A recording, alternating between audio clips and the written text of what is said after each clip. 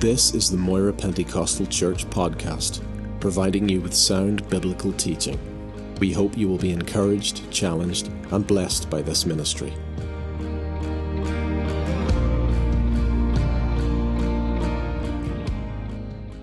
Again, before we go into God's Word, Lord, we do look back and thank you over these past few weeks, and your hand has been in it, and we thank you for your presence amongst us.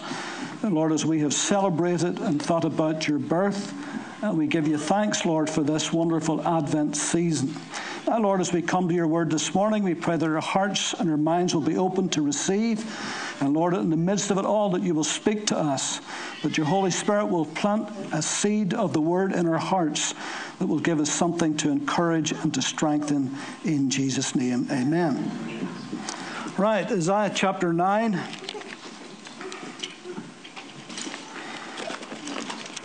And the famous verses here in verse 6 and 7. For unto us a child is born, unto us a son is given, and the government will be upon his shoulder, and his name will be called Wonderful, Counselor, Mighty God, Everlasting Father, Prince of Peace. And of the increase of his government and peace there will be no end, upon the throne of David and over his kingdom, to order it and establish it with judgment and with justice. Amen. No one in the long history of this world has impacted more people than Jesus of Nazareth. After 2,000 years, he has more followers now than he's ever had in all of history. And that number is increasing daily. What can account for this? Others have left their mark on humanity. Others have left a legacy behind. There are others who have shaped history.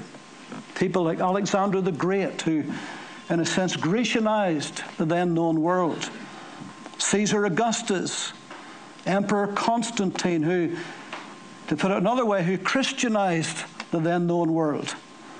Brilliant intellects like Einstein and Newton, who altered the way of thinking for scientists and astrophysicists and mathematicians for generations.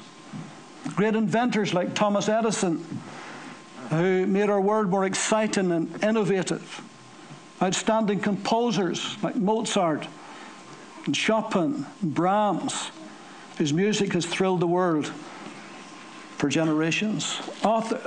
Sculptors like, of course, Michelangelo and Donatello. I don't know if you've ever been to the Vatican. I don't know if you've ever walked through the museums in the Vatican and seen the works of Michelangelo. It's amazing the skill that man had. Painters like Raphael and Leonardo da Vinci and Picasso, all of these have made their mark, have left a legacy that we enjoy to this day. But none can compare like Jesus, the carpenter from Nazareth, who never wrote a book, who never led an army, who only once traveled outside his own country, and that was he was an infant in exile, never held a public office, never sat on an earthly throne, and yet millions upon millions upon millions are devoted followers. Hallelujah. And countless men and women have laid down their lives for him. What can possibly account for that? Why, after 2,000 years, has communists and Hindu and Buddhist and Islamic nations and governments are persecuting his followers and imprisoning them and putting them to death? Why is that? What is it about the founder of Christianity, the Lord Jesus, that vexes them so much? How can it be that a man from an obscure village in a backwater town, a tiny little nation that was conquered and subjugated by a superpower, how could he rise to such world prominence, especially since he died a criminal's death on a cross 2 millenniums ago? Surely any right-thinking person would have to conclude that Jesus of Nazareth was no ordinary man. He was more than a miracle worker, more than a brilliant communicator, more than a magnetic personality or a charismatic figure, much more than that. He wasn't, as some imagine, the stuff of legend.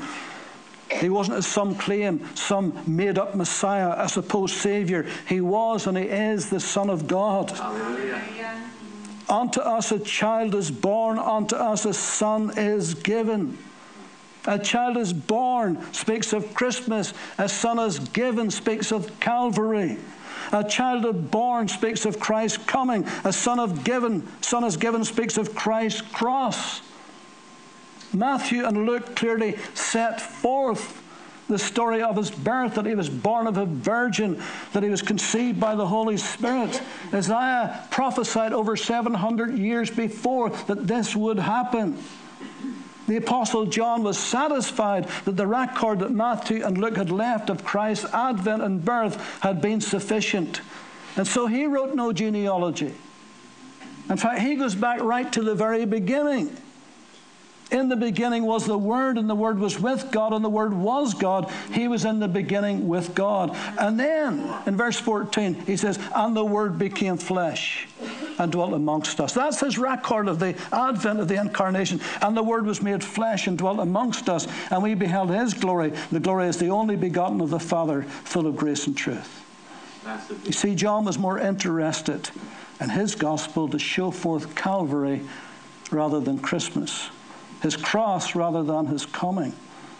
Matthew and Luke speak of his advent. John speaks of his atonement.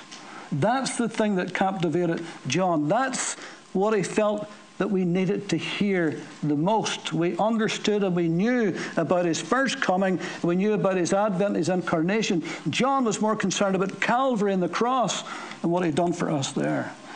That's why John's gospel is quite different than the other three. Because he really, really focused on who Christ was. He gives more of an in-depth record of the life of Christ on the days before he died. In fact, whenever we're studying about the Holy Spirit, we mentioned that in John 13 to 17, that meeting that Jesus had in the upper room, that uninterrupted meeting of those 5 chapters, it's just about one meeting. And so John is very keen, just before Christ goes to the cross, to show us who he really was and what he really came to do. For unto us a child is born, unto us a son is given. Matthew and Luke show us the child that was born. John shows us the son that was given. Matthew and Luke speak of Christmas. John speaks of Calvary. Matthew and Luke speak of his coming. John speaks of his cross. Matthew and Luke speaks of his advent. John speaks of his atonement. And it was very right that he did that, because the two always go together. We can't separate them, because that's the reason Jesus came. And the hymn writers love to do this. They love to put Christmas and Calvary together. You know, over this past few weeks, we've been singing a lot of wonderful Christmas carols. And, you know, we only sing them once a year, and there's such beautiful words to these songs. They're greatly written, some great theology in them. Charles Wesley puts it this way: hark the herald angels sing, glory to the newborn King. That's Christmas. Peace on earth and mercy mild, God and sinners reconciled.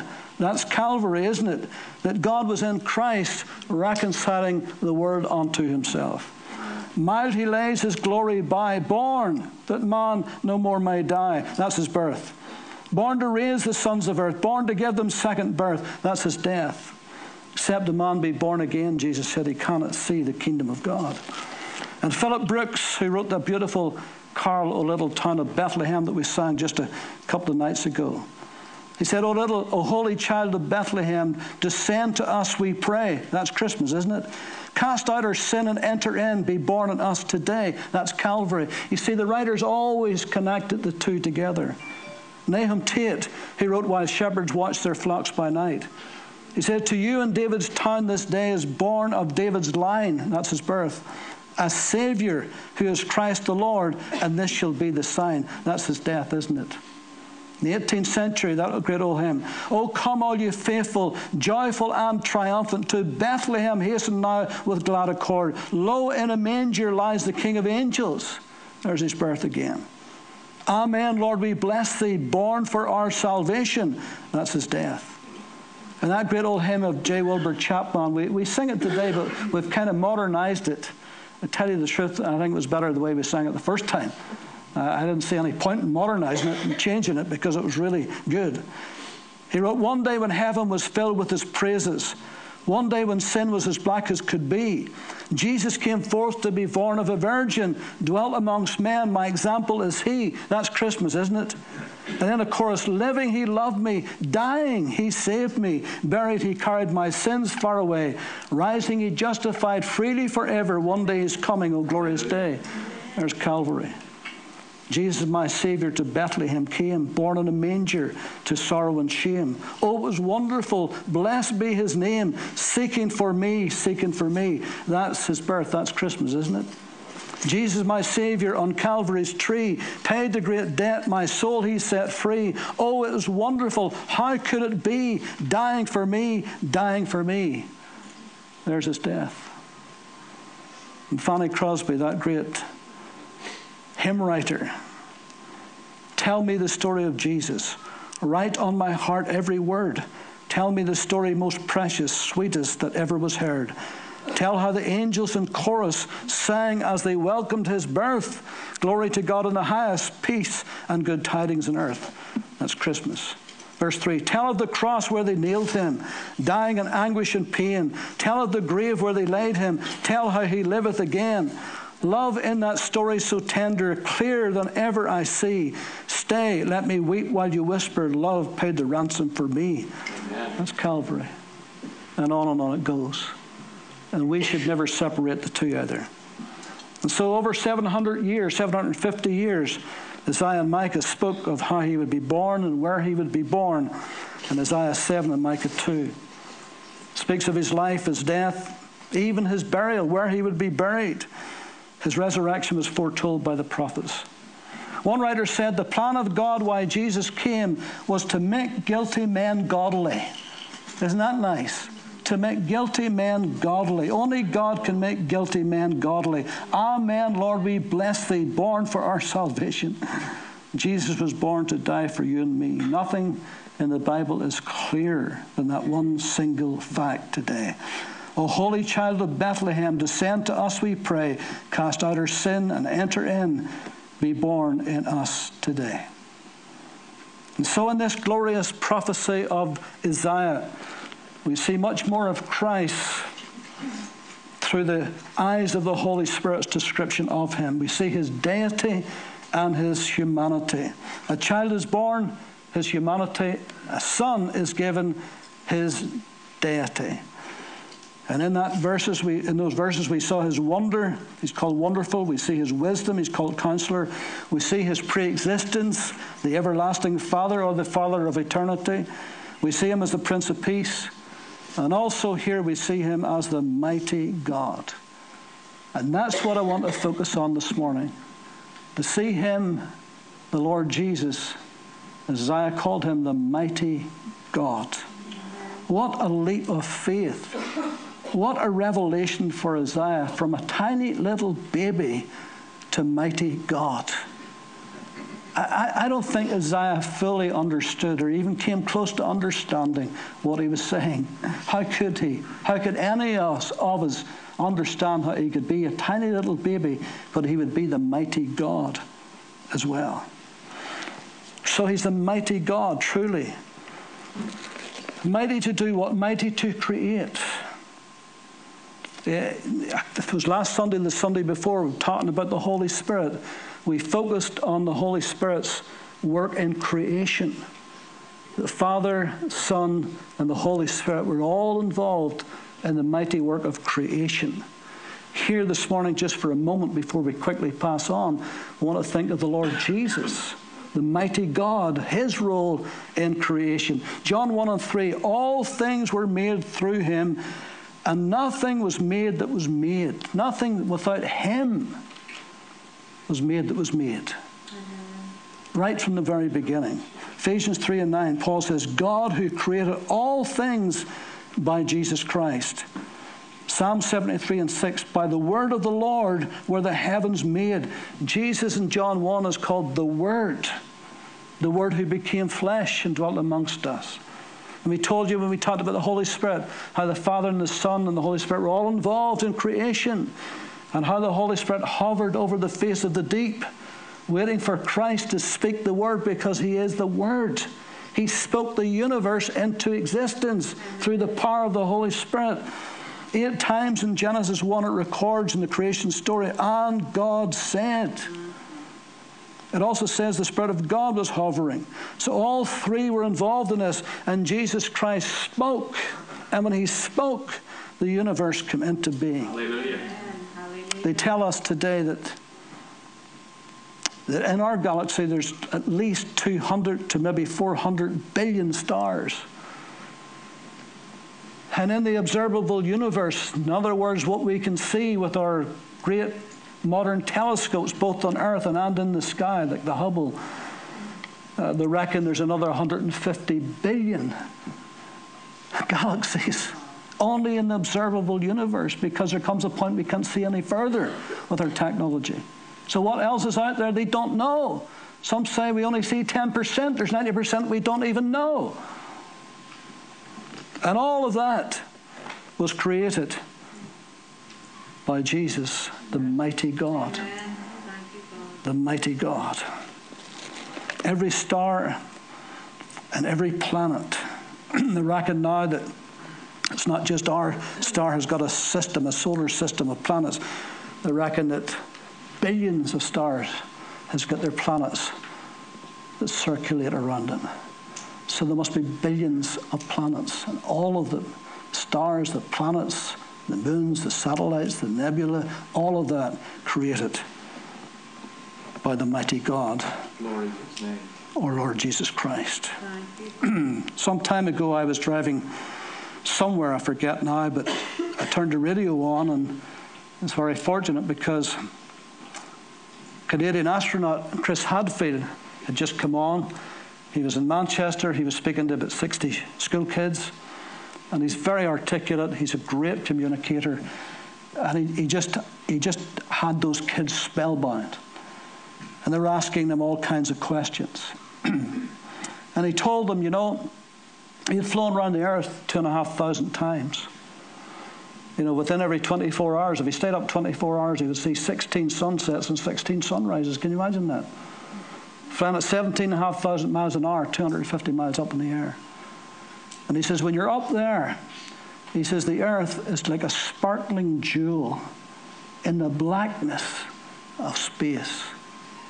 He said, it's incredible. And particularly when you do a moonwalk, when you do a space walk, when you get out and have to fix something on the spacecraft, he says, because you look down and there's this beautiful, beautiful globe in the blackness of space.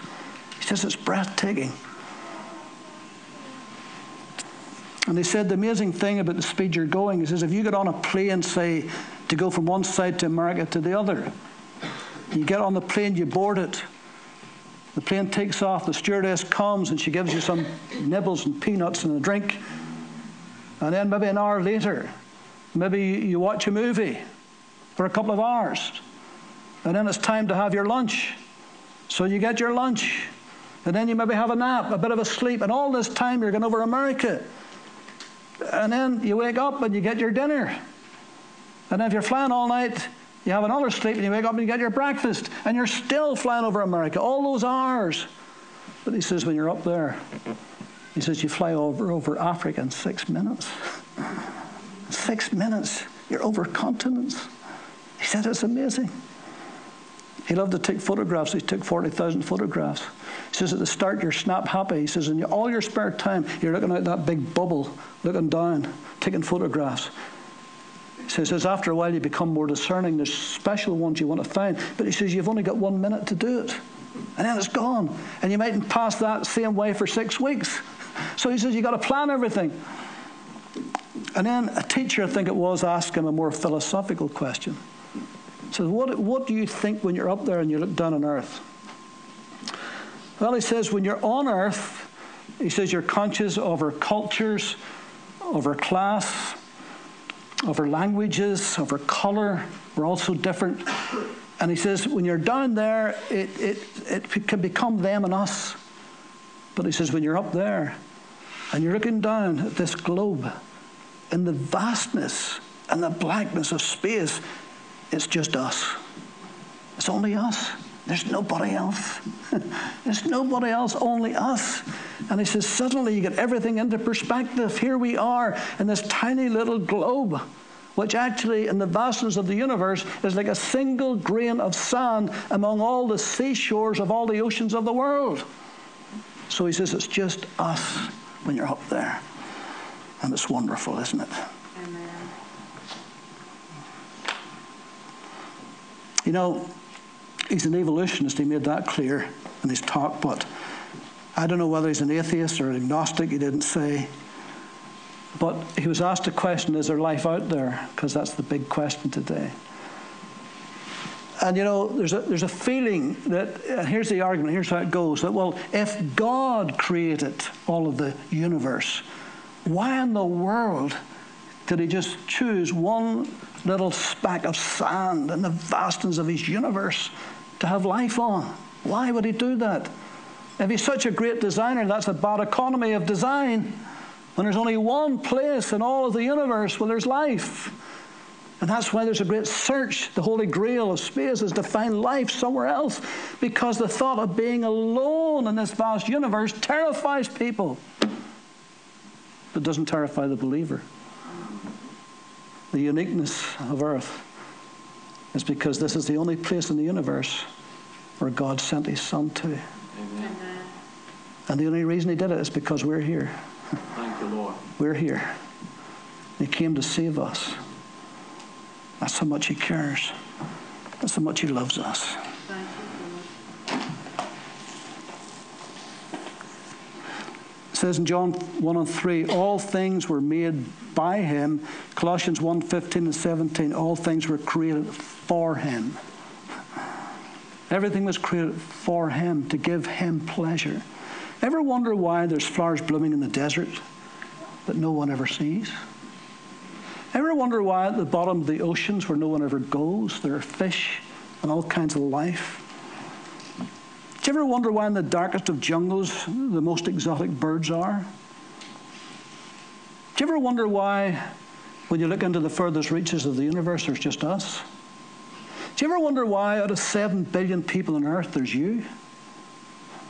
Unique, different, nobody like you. It's because we were made for his pleasure. Revelation 4:11 in the King James says, thou art worthy, O Lord, to receive glory and honor and power, for thou hast created all things, and for thy pleasure they are and were created. Amen. There's your answer. You're made especially for God. God made you especially for him, to give him pleasure. And whenever we honor him, we give him great pleasure.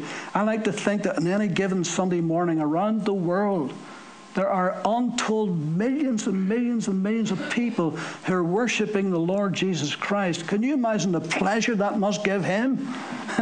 Because that's what you were made for. That's why you're here. That's your purpose in life, to honor him, to live for him, to love him, to serve him, to tell others about him. And so he was mighty to create. He's mighty to save. Isaiah 63:1, who is this who comes from Edom with dyed garments from Bozrah? This one who is glorious in apparel, traveling in the greatness of his strength. I who speak in righteousness am mighty to save. Speaking about our Lord, of course. Hebrews 7:25, therefore he is also able to save to the uttermost those who come to God through him, since he always lives to make intercession for them. Thank you, Lord. The man who lives the most reprobate life, who lives in the deepest and darkest of sin, can come to Christ, can be born again, and be cleansed as if he had never sinned. Glory. Justified before God. It's a miracle, isn't it? It's the gospel.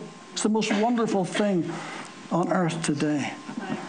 Romans 5:9, we are saved from wrath through him. Romans 5:10, saved by his life and by his death. Romans 10:13, whoever calls upon the name of the Lord shall be saved. Blessed be his name. John 10:9, Christ is the door. If any man enters in, he shall be saved. He's mighty to save. Glory to God. Fred Carrington was the son of the famous brewer. Carrington's Brewery, at one time in Victorian England, was the biggest brewery in the whole land. It had hundreds of pubs all across the United Kingdom, London especially. Mr. Carrington was a multi-millionaire. And his son, Fred, was being groomed to take over the business. And he was given the best education. In fact, he spent a whole year at Windsor, at the Queen's Brewery, being taught the whole thing. One day he would take over the whole thing from his father. His father would send him to the continent to expand his mind and his thinking, to give him a world view of things. And he would go there. And he would enjoy that. His father was a man that was highly respected in the community. Apart from the fact that his business was booze, but he was highly respected in the community. And went to church, but wasn't a believer. He went out of respectability, to be seen, to be respectable, but had no interest in the things of God. And his son grew up just like him, exactly the same. In fact, his son said he didn't like these emotional preachers who got too personal. And he couldn't understand how anybody could go to these baser sorts of churches. That was his attitude. But he had a friend, Lord Garva. And Lord Garva came to him one day and says, Fred, I have become born again. I've got saved. He didn't understand what that meant. He thought, what is he talking about? I don't understand this business of getting saved, being born again. This is nonsense. That was foreign to him. But then in the winter months, he would go to Cannes in the south of France, French Riviera. And there, while he was holidaying there, he met a young, wealthy man called William Rainsworth. And in the process of time there, they were there for months, they struck up a friendship. And they got very close together as friends. They would eat together, they would talk together, they would travel together, they would be together. It was just a great, great friendship. And then, at the end of the time there, Fred said to this fellow Rainsworth, he says, listen, I'm going home. Whenever you come back to England, why don't you come and stay with me on my father's estate in Wimbledon? That would be lovely, now that we're friends. And William Rainsworth said, well, Fred, that's very kind of you, but I really should tell you something about myself. I should have told you before, but now that we're parting, I better tell you now. What is it? He says, well, I'm a born-again Christian. I'm saved. Fred thought, that's a strange thing. My oldest friend and now my newest friend is saying they're born again. What does this mean? In fact, he said to Rainsworth, he says, you shouldn't have told me that because now you've spoiled everything. So Rainsworth realized that he wasn't probably going to make much advance with him at that point. So he said, I'll tell you what, he said. He said, I want you to do one thing for me and one thing only. Promise me you will do this and I'll leave it with you. What is it? He said, read John chapter 3. That's all. Just John chapter 3 in the Bible. That's all. Promise me you'll do that? Yes, I promise. I'll do that. And so, that night, in his hotel room, he decided he was impatient, and he was a bit curious now because two of his friends had talked about being born again. He thought, I'll read John 3:16. I'll read John 3, never read it before. And he started to read, and he got down to verse 16. And he couldn't go any further. And he says, the Holy Spirit of God convicted my eternal soul to the place where I got on my knees beside my bed, and I became born again. Hallelujah. Just by reading that one verse. And so he went home. A different person than he went. And he heard about, just at home, he heard about a man who was helping young illiterate boys and girls. And Fred was well educated, and he thought, I think I'll help this guy. He began to help him. And it was good.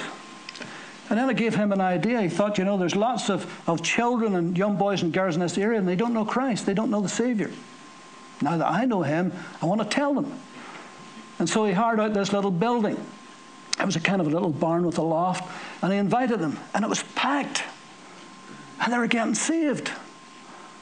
And he thought, well, I need more room. So he got another young man to come with him who was an athlete, who was a runner, who was well known. And together they got a bigger place. It was like a school room. It held about 300. And again, they invited local children to come. It was like a Sunday school. And it was packed. They couldn't get any more in. And they were getting saved. And I thought, well, better do something bigger than this. And so they rented a big tent. They held 1,400 people. And they put chandeliers on it. And they got a piece of ground. And it got packed. 1,400 people were coming, kids coming, and they were getting saved. And their parents were coming, and they were getting saved. His father didn't like it. His father didn't like it. His father called him in for a talk. And Fred says, Dad, I have something to tell you. Something happened to me. When he came home from England, he told his dad this. He says, I was walking through the East End of London. And he says, there was a pub called the Rising Sun. And there's a mother with her 2 children standing outside the door of the Rising Sun. And she was shouting for the husband, the father of the children, to come and give her some money to feed their children. And the father came out of that pub drunk. And he looked at them for a moment. And he stepped out and he took his fist and he battered them to the ground. He went back into the pub. He says, Dad, at that moment,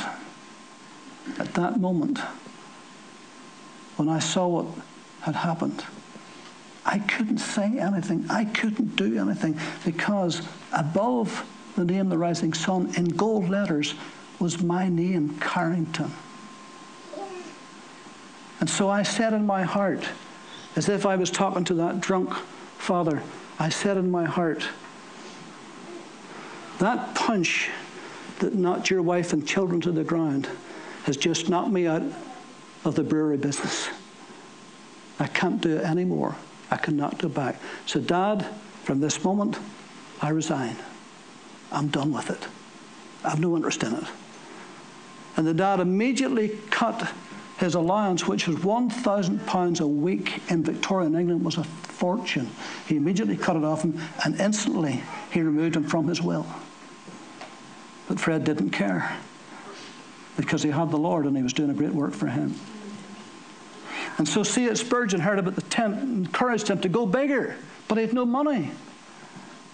But then the head of Barclays Bank at the time heard about it too, and he says, I'll give you some money to get a building. And then Lord Salisbury heard about it and says, I'll give you some money. And then an MP heard, I'll give you some money.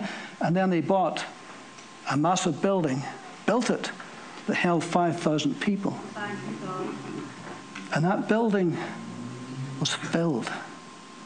And every night for 50 years, there was meetings in that building. And Saturday night was prayer meeting night and testimony night of the hundreds of people who were coming to Christ. Fred's father fell off a horse.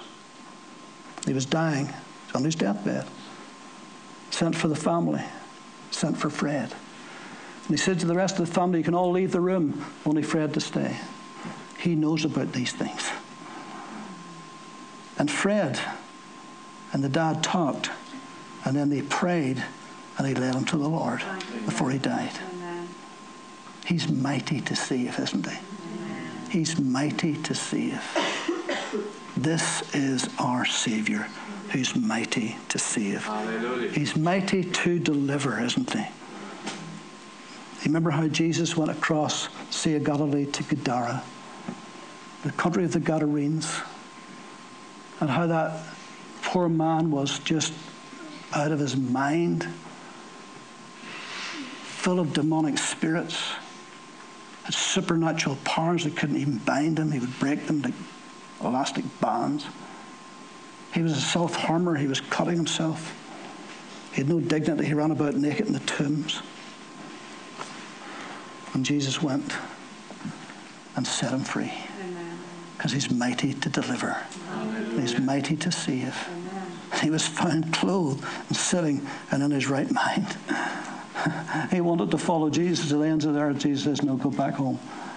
Tell him what the Lord has done for you. He's mighty to save. He's mighty to deliver.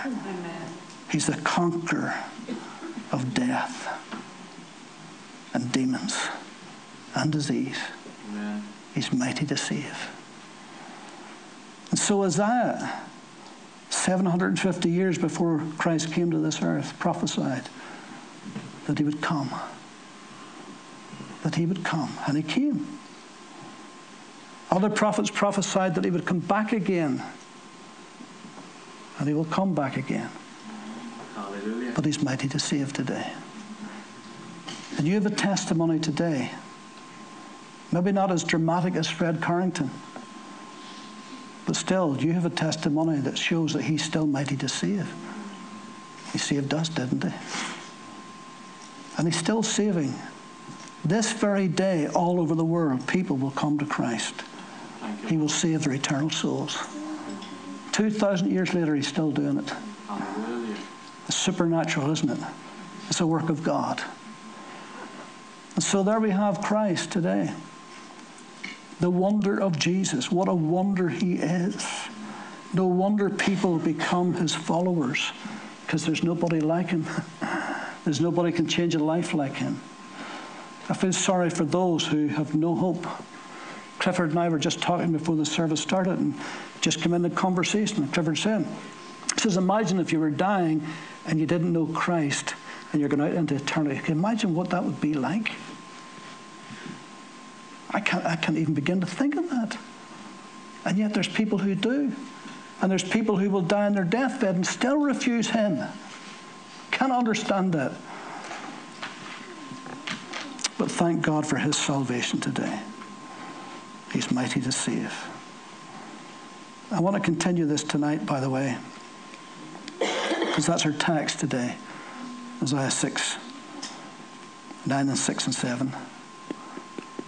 It says, the government shall be upon his shoulder. The government of this world, the government of your life, shall be upon his shoulder. We're no safer hands, sure we're not. The mighty God will govern this world. And he will govern your life. Amen. Yeah. Lord, we thank you that you did come to this earth. And over this Advent season, we have been reminded again and again of your coming. But we thank you today that you came with purpose. You came with a mission. That those that you have chosen, those that your Holy Spirit has spoken to, may be saved, born again of the Holy Spirit. So we thank you, Lord Jesus, that you're a life giver, a life changer. We bless you for our testimonies today. We have proven that you have changed our lives. It's only by your grace and mercy, and we're so grateful for it today. In Christ's name.